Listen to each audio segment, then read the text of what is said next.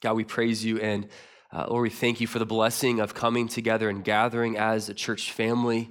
God, we're here today because we love you, because we have been redeemed by the blood of Jesus, and because, Lord, we want to know you more deeply, more intimately. We pray, God, that as we look at your word, we pray for a divine experience to take place where your Spirit takes your word and impresses it into our hearts today.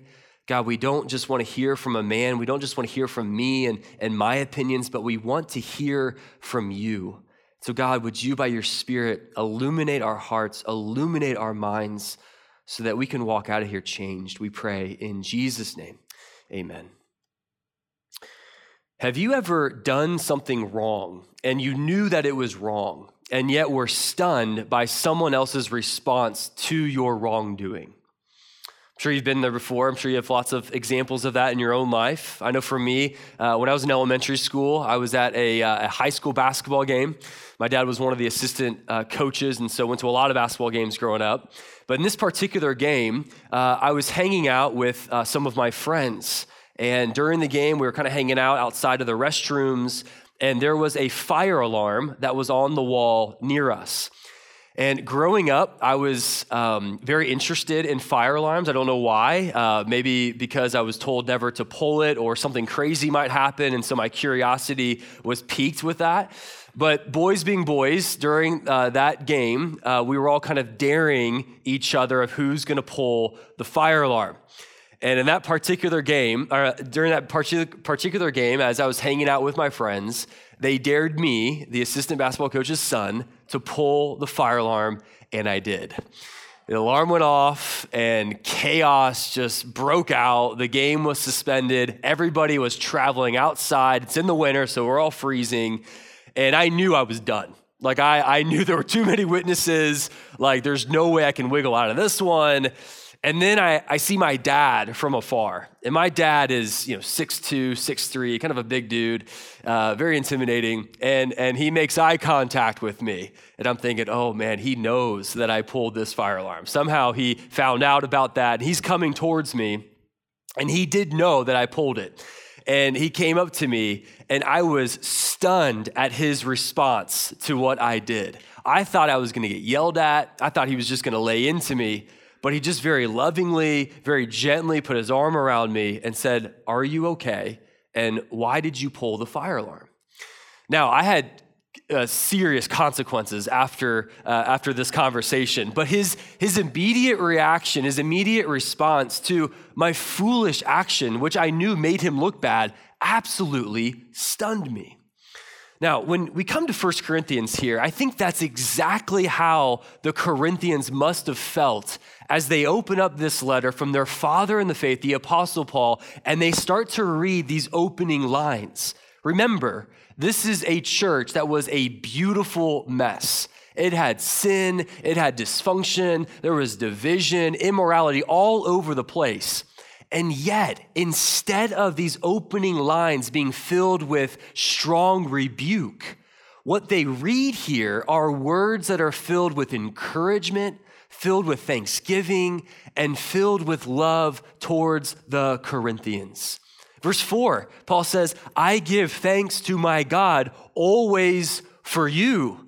Really, Paul? I mean, if you were Paul, if I were Paul, is this the way that we would start off this letter, knowing what we know about Corinthians? Remember last week, we kind of gave a preview that there are 15 different problems, very complicated problems that the Apostle Paul is going to address. And so how in the world can Paul honestly and with integrity begin a letter in the midst of all the dysfunction with thanksgiving and with encouragement? Well, I think it's because the Apostle Paul viewed his church not as problems to be solved, but as people to love and to shepherd. I think that's Paul's kind of perspective on the church that he's leading and that he planted. And the reason why Paul had that type of mindset towards the church here is because the Apostle Paul was obsessed with grace. He's obsessed with the grace found in Jesus Christ. In fact, in these first 9 verses, Paul refers to Jesus 11 different times. This is the reason why Paul can begin with thanksgiving, with encouragement, because he's highlighting not what the Corinthians are doing or not doing, but he's highlighting all the things that Jesus, by his grace, has already done for the Corinthians. Notice in verse 2, Paul says that they have been sanctified in Christ. Verse 2b, that they are called to be saints because of the name of Christ. Verse 3, the grace and peace that they experience is from Christ. Verse 4, this grace given to them is in Christ. Their speech and knowledge were enriched in Christ. Verse 5. Verse 6, the testimony that was confirmed in them was that of Christ. Verse 7, the future hope is rooted in the future full revelation of Christ. In verse 8, it's in Christ that God will sustain them to the end, make them blameless on the day of Christ. And then verse 9, they're called to enjoy this fellowship with Christ. Look, Jesus is everywhere. Now, why? Well, why does Paul begin this letter in this way? It's because the greatest remedy to sinful and selfish living begins with being enthralled with the person of Jesus Christ. That the way to change, the way to kind of work on the problems and the issues that are going on in our lives and here in Corinth, it's not, here are 3 solutions to getting over division in your church. Right? That's not the way that Paul begins this. He doesn't say, hey, here are 4 ways to maximize accountability in order to get over sexual immorality. Or, hey, here are 3 things to keep in mind when you're debating whether or not to sacrifice food to idols. Paul doesn't begin that way because the way that we grow through the issues in our lives first starts with our hearts being captivated by Christ. Robert McCheyne in the 1800s said this. He said that for every look at self, take 10 looks at Christ. Live near to Jesus, and all things will appear little to you in comparison with eternal realities. How many millions of dazzling pearls and gems are at this moment hidden in the deep recesses of the ocean caves? Likewise, unfathomable oceans of grace are in Christ for you. Dive and dive again, and you will never come to the bottom of these depths. Look, that is exactly Paul's aim here in these first 9 verses. Paul is teaching the Corinthians, and he's teaching us today how to dive and dive again into the depths of God's grace where there are unfathomable riches. And so that's what we're going to do today. We're going to dive into the nature of God's grace in these verses by highlighting 3 aspects of grace that really shape this entire letter moving forward. All right, so 3 aspects of grace. Here's the first one. Paul wants us to notice the generosity of God's grace. If you look at these verses, one of the things that should stick out to you is the passive nature of these verses, in which all that the Corinthians have, they have because something has been done to them or for them, or it's been given to them. Just notice the verbs here in these verses. Verse 4, was given. Verse 5, were enriched. Verse 6, was confirmed. Verse 9, were called. And verse 8, the Corinthians are the object of the sustaining that will be done by Jesus. See, these verses are all about something that God has done for the Corinthians out of his generous, limitless, boundless, infinite grace. And like, that's really what grace is. Grace is the opposite of earning. Grace is a free gift to those who are undeserving of it. And Paul is beginning here in verse 4. He begins by giving thanks to God for this grace that God has lavished upon the Corinthians. Now, Paul has 2 things in mind here when he's talking about grace. The first thing that he has in mind is the grace that God has demonstrated in the outpouring of God's mercy and forgiveness towards the sinful people in Corinth. Okay, he's thankful for the gospel. But secondly, what Paul has in mind here are the spiritual gifts that God has generously given to the Corinthians. These two ideas are very closely associated all throughout this letter. In fact, in the original Greek language, the word for grace is charis. The word for gift or spiritual gift is charisma. Okay, they're very closely associated, and throughout this letter, they're oftentimes linked together because one of the ways that God demonstrates his grace towards his people is through giving his people spiritual gifts. Even in verse 5, Paul connects this idea. He gives thanks for this grace that was given, that in every way you were enriched in him. How? In all speech and in all knowledge. Okay, speech and knowledge here are referring to spiritual gifts. The speech here is referring to the spiritual gifts involving speaking like prophecy or speaking in tongues. The knowledge here are referring to the knowledge gifts like wisdom and discernment and spiritual insight. Now, we're going to get to spiritual gifts more in chapters 12 through 14, but what you need to know this morning is that the church here in Corinth had these gifts all over the place, that in every way they've been enriched by them. And I think that the reason why Paul's thanksgiving here is so surprising and so stunning is because it's these gifts, these spiritual gifts, is what was causing all of the problems throughout the church. The spiritual gifts is what was causing some of the divisions and some of the disagreements. The spiritual gifts that were causing the competitive comparisons that were going on in this church. It's the spiritual gifts that were creating the illusion of self-sufficiency among the Corinthians. It was these gifts that caused the type of knowledge that puffs up and doesn't build up. But notice what Paul does here. He doesn't begin kind of rebuking them for these gifts. He begins by giving thanks for these gifts. And in so doing, he's showing the Corinthians and he's showing us this morning that the point of these gifts is not about you and it's not about how great you are, but it's about the giver and his generosity. See, part of the problem in Corinth is that they were unhinging the spiritual gifts from the giver. And as a result, it was leading them to abusing and misusing the spiritual gifts. So part of the solution that Paul lays out for us, he's saying, hey, let's start with the giver. Let's give him thanks. Let's give him praise. Let's give him worship because these gifts come from him and allow that to shape our perspective about how we need to understand spiritual gifts. Verse 5, he says, in every way you have been enriched. Notice the extravagant generosity of God, that God is a kind, compassionate, selfless giver who delights in giving good things to his children. James 1:17 says that every good and perfect gift comes from above, that everything that we have has been given to us by God out of his generosity. Romans 8:32 says that he who did not spare his own son, but gave him up for us all, how will he not also, along with him, graciously give us all things?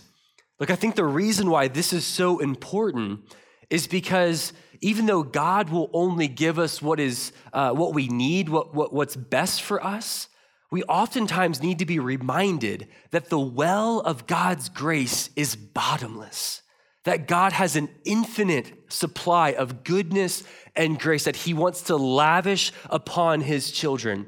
The issue here is not that God is stingy. It's not that God is tight-fisted with his grace, but the issue, more often than not, is that we fail to recognize God's generosity and to give him thanks and praise for all that he has given us. Look, oftentimes, and sometimes we don't even know that we're doing this, we're coming to God, especially in our prayer lives, and we're saying, God, give me more, more, more.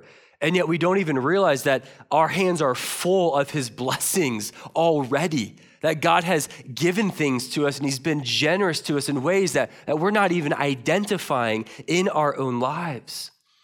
Last weekend, I had some family in from Ohio, my brother's side of the family. And he has 2 kids, so I've got a niece and a nephew on that side. And my niece is so cute. She's absolutely adorable, just over a year old. And she wasn't too chatty that day. She was, just kind of hanging out. But there was one word that she kept saying over and over and over again, and it was the word more. She'd come up to me, and I had the donuts, right? Like that was my role that day. And her face is covered in like donuts. She's got kind of remains of donuts in her hands. And she comes up to me and she says, more, kind of like a cute little bird. I've got all these donuts here. And I was kind of thinking about that image. And I was like, man, like that is how so many of us approach God, where so many of us just come to him and we're filled with the blessings of God already, and yet we're still coming to him saying, more, not really realizing all that God has already given us. Now, if you're young in the faith, if you're a toddler in the faith, that's an appropriate posture to have with God, because you're recognizing that God can provide for you. But if you're not maturing past that in moving towards recognizing the generosity of God and actually giving him praise for it, there's a danger that starts to settle into your heart, that you start to become entitled. You start to become self-absorbed. You start to almost become this type of person that demands things from God. Like, I think that there's a huge difference between coming to God with a humble expectancy and becoming a spoiled, entitled child of God.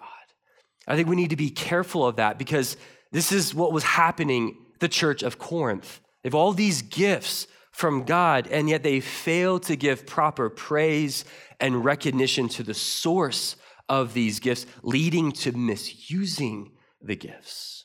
And I think we need to heed this warning. In fact, if you could think through 2020 so far, if you could think about the ways that you have been interacting with the Lord, and this year has been challenging. There's been so many things that have happened that we just didn't expect, that have been hard. And yet when you think about the way that you've been interacting with God, particularly in your prayer life, what has been characterizing those interactions with him? Has it been thanksgiving? Has it been praise? Has it been worship? Or have your interactions with the Lord been more about complaining or being entitled or wanting more, and more? Like, I think that we need to be a people who are grateful children who bask in the generosity of God's boundless grace. I think this is a good challenge, even as Thanksgiving is around the corner. So this is the first way that we dive into the ocean of God's grace, is that we understand the generosity of God and his grace. But secondly, here in verses 6-8, another way that we can grow in understanding God's grace is understanding how it sustains us. In verse 6, Paul says that the testimony or the message about Christ, referring to the gospel, has been confirmed among you. And Paul says that this has been confirmed among the Corinthians because of these spiritual gifts that were evident in this church. Now, don't move too quickly past this. This is pretty significant. This is kind of a source of encouragement that Paul is giving the people in Corinth, because even though there's dysfunction, there's sin, there's immorality, there are divisions, there's still evidence that they have received the gospel because of these gifts. Now, notice what he says in verse 7. He says, so that you are not lacking in any gift. Okay, so again, the generosity of God has led God to giving them everything that they need, but notice for what reason. Verse 7, he says, so you're not lacking in any gift as you wait for the revealing of our Lord Jesus Christ. Now, here's the first mention of many of the return of Christ in this letter. Paul is kind of dipping his toes into the pool of eschatology, or the study of the end times, which is a major theme throughout this letter. And here, Paul begins to provide a proper perspective on the end times by highlighting this already but not yet reality, by explaining spiritual gifts within an eschatological framework. Okay, let me unpack what I mean there, because that was a mouthful right there in that sentence. If you notice what Paul is doing here, Paul is saying that God has given you spiritual gifts for the purpose of sustaining you until the end when Jesus Christ has been fully revealed to you, when he returns. Now that is significant because Paul is correcting within the Corinthians the fact that they thought that Jesus had fully come back, that the kingdom of God had been fully set up. So Paul is saying that you already know Jesus, but you don't know him fully yet. He will be fully revealed in the future. The end has not yet come, which means you are in need of being sustained until the end, and that's the purpose of these spiritual gifts. Spiritual gifts were not given to God's people as evidence that his kingdom has been fully inaugurated, but the gifts have been given as part of the means that God uses to sustain his people to the end. Now, don't miss this, okay? This is part of the way that having a proper eschatology impacts how we live in the present in the way that it shapes our desires. If you look at verse 7, I want you to underline the phrase, as you wait. The phrase, as you wait, I think Paul is insisting here that we have not yet received what we ultimately long for. Namely, the full revelation of Jesus Christ, where we will see him face to face, and his return, where he will put an end, he will triumph over the powers of evil and death.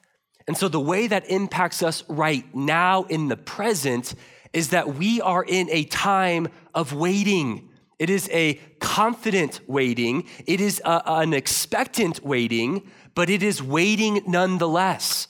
And this eschatological waiting is a posture of our hearts that must shape our desires, because it's a waiting, knowing and trusting that there's something better that is coming. Now, the problem here, the reason why many of us, our eschatology doesn't impact our present is because we don't wait very well. Like the thought of Jesus returning and directing and funneling our desires towards that great truth is not something that we think about enough. And so typically we have a void in our hearts, and that desire of Jesus to see him face to face is not in our hearts.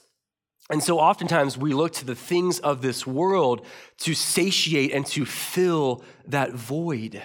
And that was part of the problem here in Corinth. For the Corinthians, they had an over-realized eschatology, meaning the kingdom of God has fully come.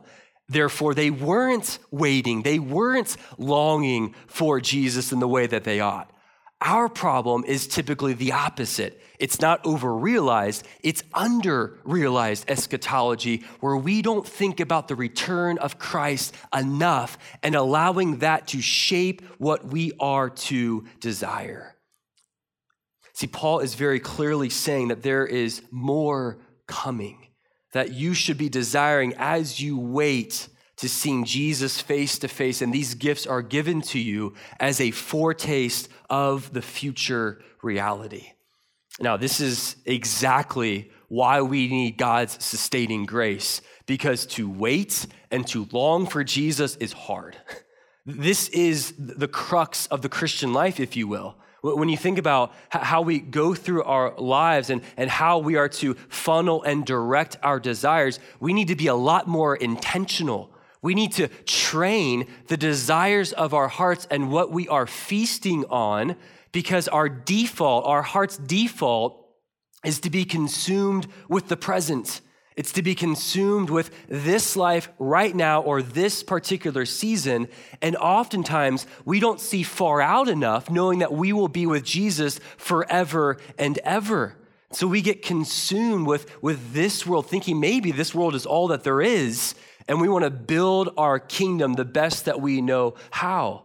And then on top of that, I don't know about you, but this is what I experience on a daily basis, is that we have kind of the endless amount of options in this world that are screaming at us, try me, experience me, run after me, and then you'll be satisfied, and then you'll be fulfilled, right? That's on a daily basis, just constantly being bombarded with all of these other options to funnel my desires toward, and we need to train our hearts to consume the grace of God in order to sustain us. Okay, now I know that was a lot there. I know that eschatology is not a doctrine that we think a lot about, and we'll kind of unpack that as we move through this book. But what I want to drill down into a little bit longer here is, how does God sustain us by his grace? Okay, if this is how God kind of keeps us until the end, what does that look like practically? Okay, let me give you 3 ways that God's grace sustains us. Number 1, this is just by way of application. God's grace sustains us through forgiving us of our sin, through the forgiveness that we have in Jesus. I love Ephesians 1:7. It says that in him we have redemption through his blood, the forgiveness of sins in accordance with the riches of God's grace. Okay, so it is God's grace that is the fulfillment of God's plan to remedy the problem of sin through the death of Jesus Christ. And look, this is grace because none of us deserve that. None of us deserve God taking our sin-infested place on the cross and putting an end to it. None of us deserve that. None of us have earned that. And it's by the blood of Jesus on the cross where he took our penalty, he took our place, where whoever believes in Jesus can experience this kind of forgiveness. And it's by God's grace where he takes us who are wretched, who are sinful, who are unclean, and he cleanses us through the blood and the righteousness of Jesus. I love grace because you can't out-sin God's grace. It's impossible that God's grace is bottomless. Look, I think that this helps sustain us because in this life, you will sin. We are all in process. And for us who have been saved by the blood of Jesus, we need to know what to do with that sin, even after that we're saved. And I think understanding God's grace here helps shape the fact that we have a loving Father who, even after we sin, holds out his loving arms, who is ready and willing and more than able to forgive us because of his grace. All right, this picture here kind of reminds me of Luke chapter 15 and the prodigal son, or what's been most known as the prodigal son, even though the key character there is the loving father. In Luke 15, you've got the prodigal son who takes his father's inheritance. He goes and he spends it all. He engages in sinful living. He's filled with guilt, filled with shame, and it occurs to him that he can actually come back to his father and try to earn his sonship back. And yet Luke 15 verse 20 says that the father who saw his son, who was still a far out distance out there, says that the father was filled with compassion and he ran towards his son and he embraced him and he welcomed him home. Like, that is a picture of grace. That is a picture of what we have in God because of Jesus. That even after we sin, we have a loving Father who is filled with compassion, who still sees us from a far off distance, runs out towards us, and embraces us with his arms of grace. And it's all because of Christ, and that sustains us in this life. But secondly here, another way that grace sustains us is that it strengthens weak hearts. Strengthens weak hearts. Grace not only gets us into heaven, but grace prepares us for heaven. 2 Timothy 2:1, Paul says, "You then, my child, be strengthened by the grace that is in Christ Jesus." Look, when we feel weak and inadequate, which is probably a daily experience if you're like me, the thing that we need in those moments is not a list of commands for us to pursue in our depleted strength. But what we need is to be reassured that there is a strong God who is with us, who is for us, and who is powerfully at work within us. See, sometimes we look at weakness as something to avoid. And yet, if dependency is the goal, then weakness is always an advantage. That Paul even says that in our weakness, God's power is made perfect. And yet, when we are weak, when we are feeling kind of inadequate, I think it's in those moments we need to be on guard because we're vulnerable to believing two different kinds of lies. We're vulnerable to believing that you're all alone. And secondly, that you lack the spiritual resources needed in order to be faithful to God. And yet, because of grace, because we've been forgiven by God, He has given us the gift of the Holy Spirit. And because the Spirit lives within us, we have His presence and we have His power in our lives, which means you're never alone. And secondly, you have everything that you need to live a godly life. And so God's grace strengthens us and sustains us through the gift of the Holy Spirit with His presence and with His power. And then thirdly, another way that grace sustains us is that God equips us with real spiritual gifts. You can call these grace gifts, if you will. They're unique to each individual that God uses to sustain us. Love Romans chapter 12 says that having gifts that differ according to the grace given to us, let us use them. If prophecy in proportion to our faith, if service in our serving, the one who teaches in his teaching, the one who exhorts in his exhortation, the one who contributes in generosity, the one who leads with zeal, the one who does acts of mercy with cheerfulness. Now, we're going to unpack spiritual gifts later on in this book, but you need to know that if you're a follower of Jesus, you've not only been forgiven by God, you've not only been given the gift of the Holy Spirit who lives within you, but you have been given a real spiritual gift. This isn't theoretical. It's not hypothetical. It's not something that you're going to receive sometime out in the future, but you have been given a real spiritual gift right now. And you've been given that spiritual gift for two reasons. Number one, to edify and encourage the body of Christ that you're a part of, the believers around you. And secondly, this is the means of God in order to help sustain you until the end, which means if you are sitting on your spiritual gift and not using it, or if you do not know your spiritual gift and you're not using it, you're not only robbing the church around you of edifying them and encouraging them, but you are also rejecting God's appointed means in sustaining you and helping you persevere until the end. And so understanding the gifts or the gift that God has given you is really important in order for His grace to sustain you until the end. And we'll talk about more of that throughout this letter. So God's grace, it's generous. God's grace sustains us.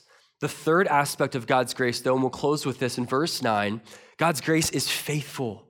It's faithful. Look, if you read verse 9 and it doesn't want to make you jump out of your seat, then I don't know what will. But if you read verse 9 here, Paul says, God is faithful, by whom you were called into the fellowship of His Son, Jesus Christ, our Lord. Now, I want you to put yourself in the shoes of the Corinthians for a moment. And remember, understand, you're a church in Corinth, right? You've got all kinds of sin, division, dysfunction, immorality, and yet you read these words from the Apostle Paul that God is faithful. How encouraging would that be? To read those words and basically have it be said over you that God has not given up on you, that God will never give up on you. Look, how encouraging is this to read out loud for us as a church, that God is faithful, that there's nothing that can stop the faithfulness of God. Look, I don't know what kind of season that you're in right now. I don't know what's on your plate in life or who needs to hear this today. But even when you cannot see it, God is faithful. That even when your circumstances want to convince you otherwise, you need to be reminded today that God is faithful. Even if your life, you look around and it's in a constant state of chaos filled with unknowns, be reminded today that God is faithful. Even when you think about this whole year and your expectations and your dreams and your desires and how all of that has been flipped upside down, be reminded that God is faithful. He's not giving up on you. Even when you're tired and you're worn out and you're depleted, God is faithful. Even when you are unfaithful, God is faithful.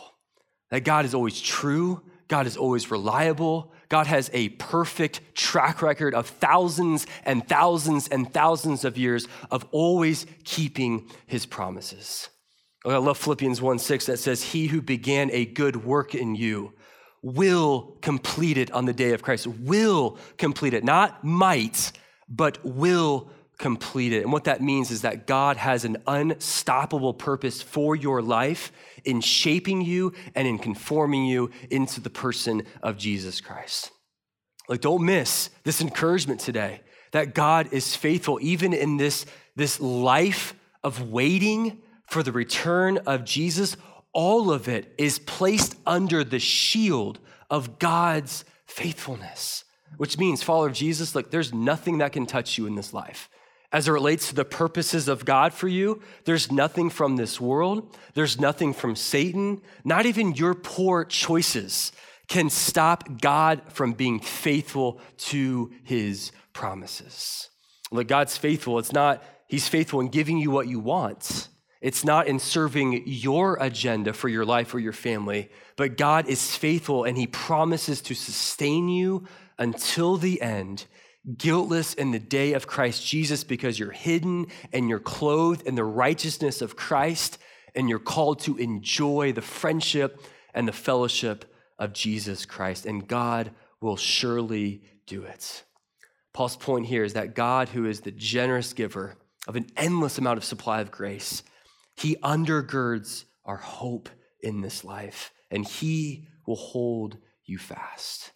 Look, that is good news, especially in a world where it's constantly changing, instability all around us. Our relationships change, our money changes, our feelings change, our bodies change, our ages change, everything changes. And we sometimes live in this illusion that we're in control, and yet the reality is that we're really not. And there's really no guarantee in this life except one thing, and that is that God is faithful, and he will sustain you until the end.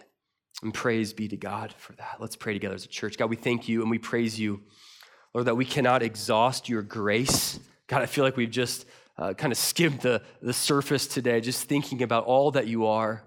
God, we thank you that your grace is much more than just forgiving us, that we can enter into a relationship with you. But we thank you that your grace strengthens us. We thank you that your grace sustains us.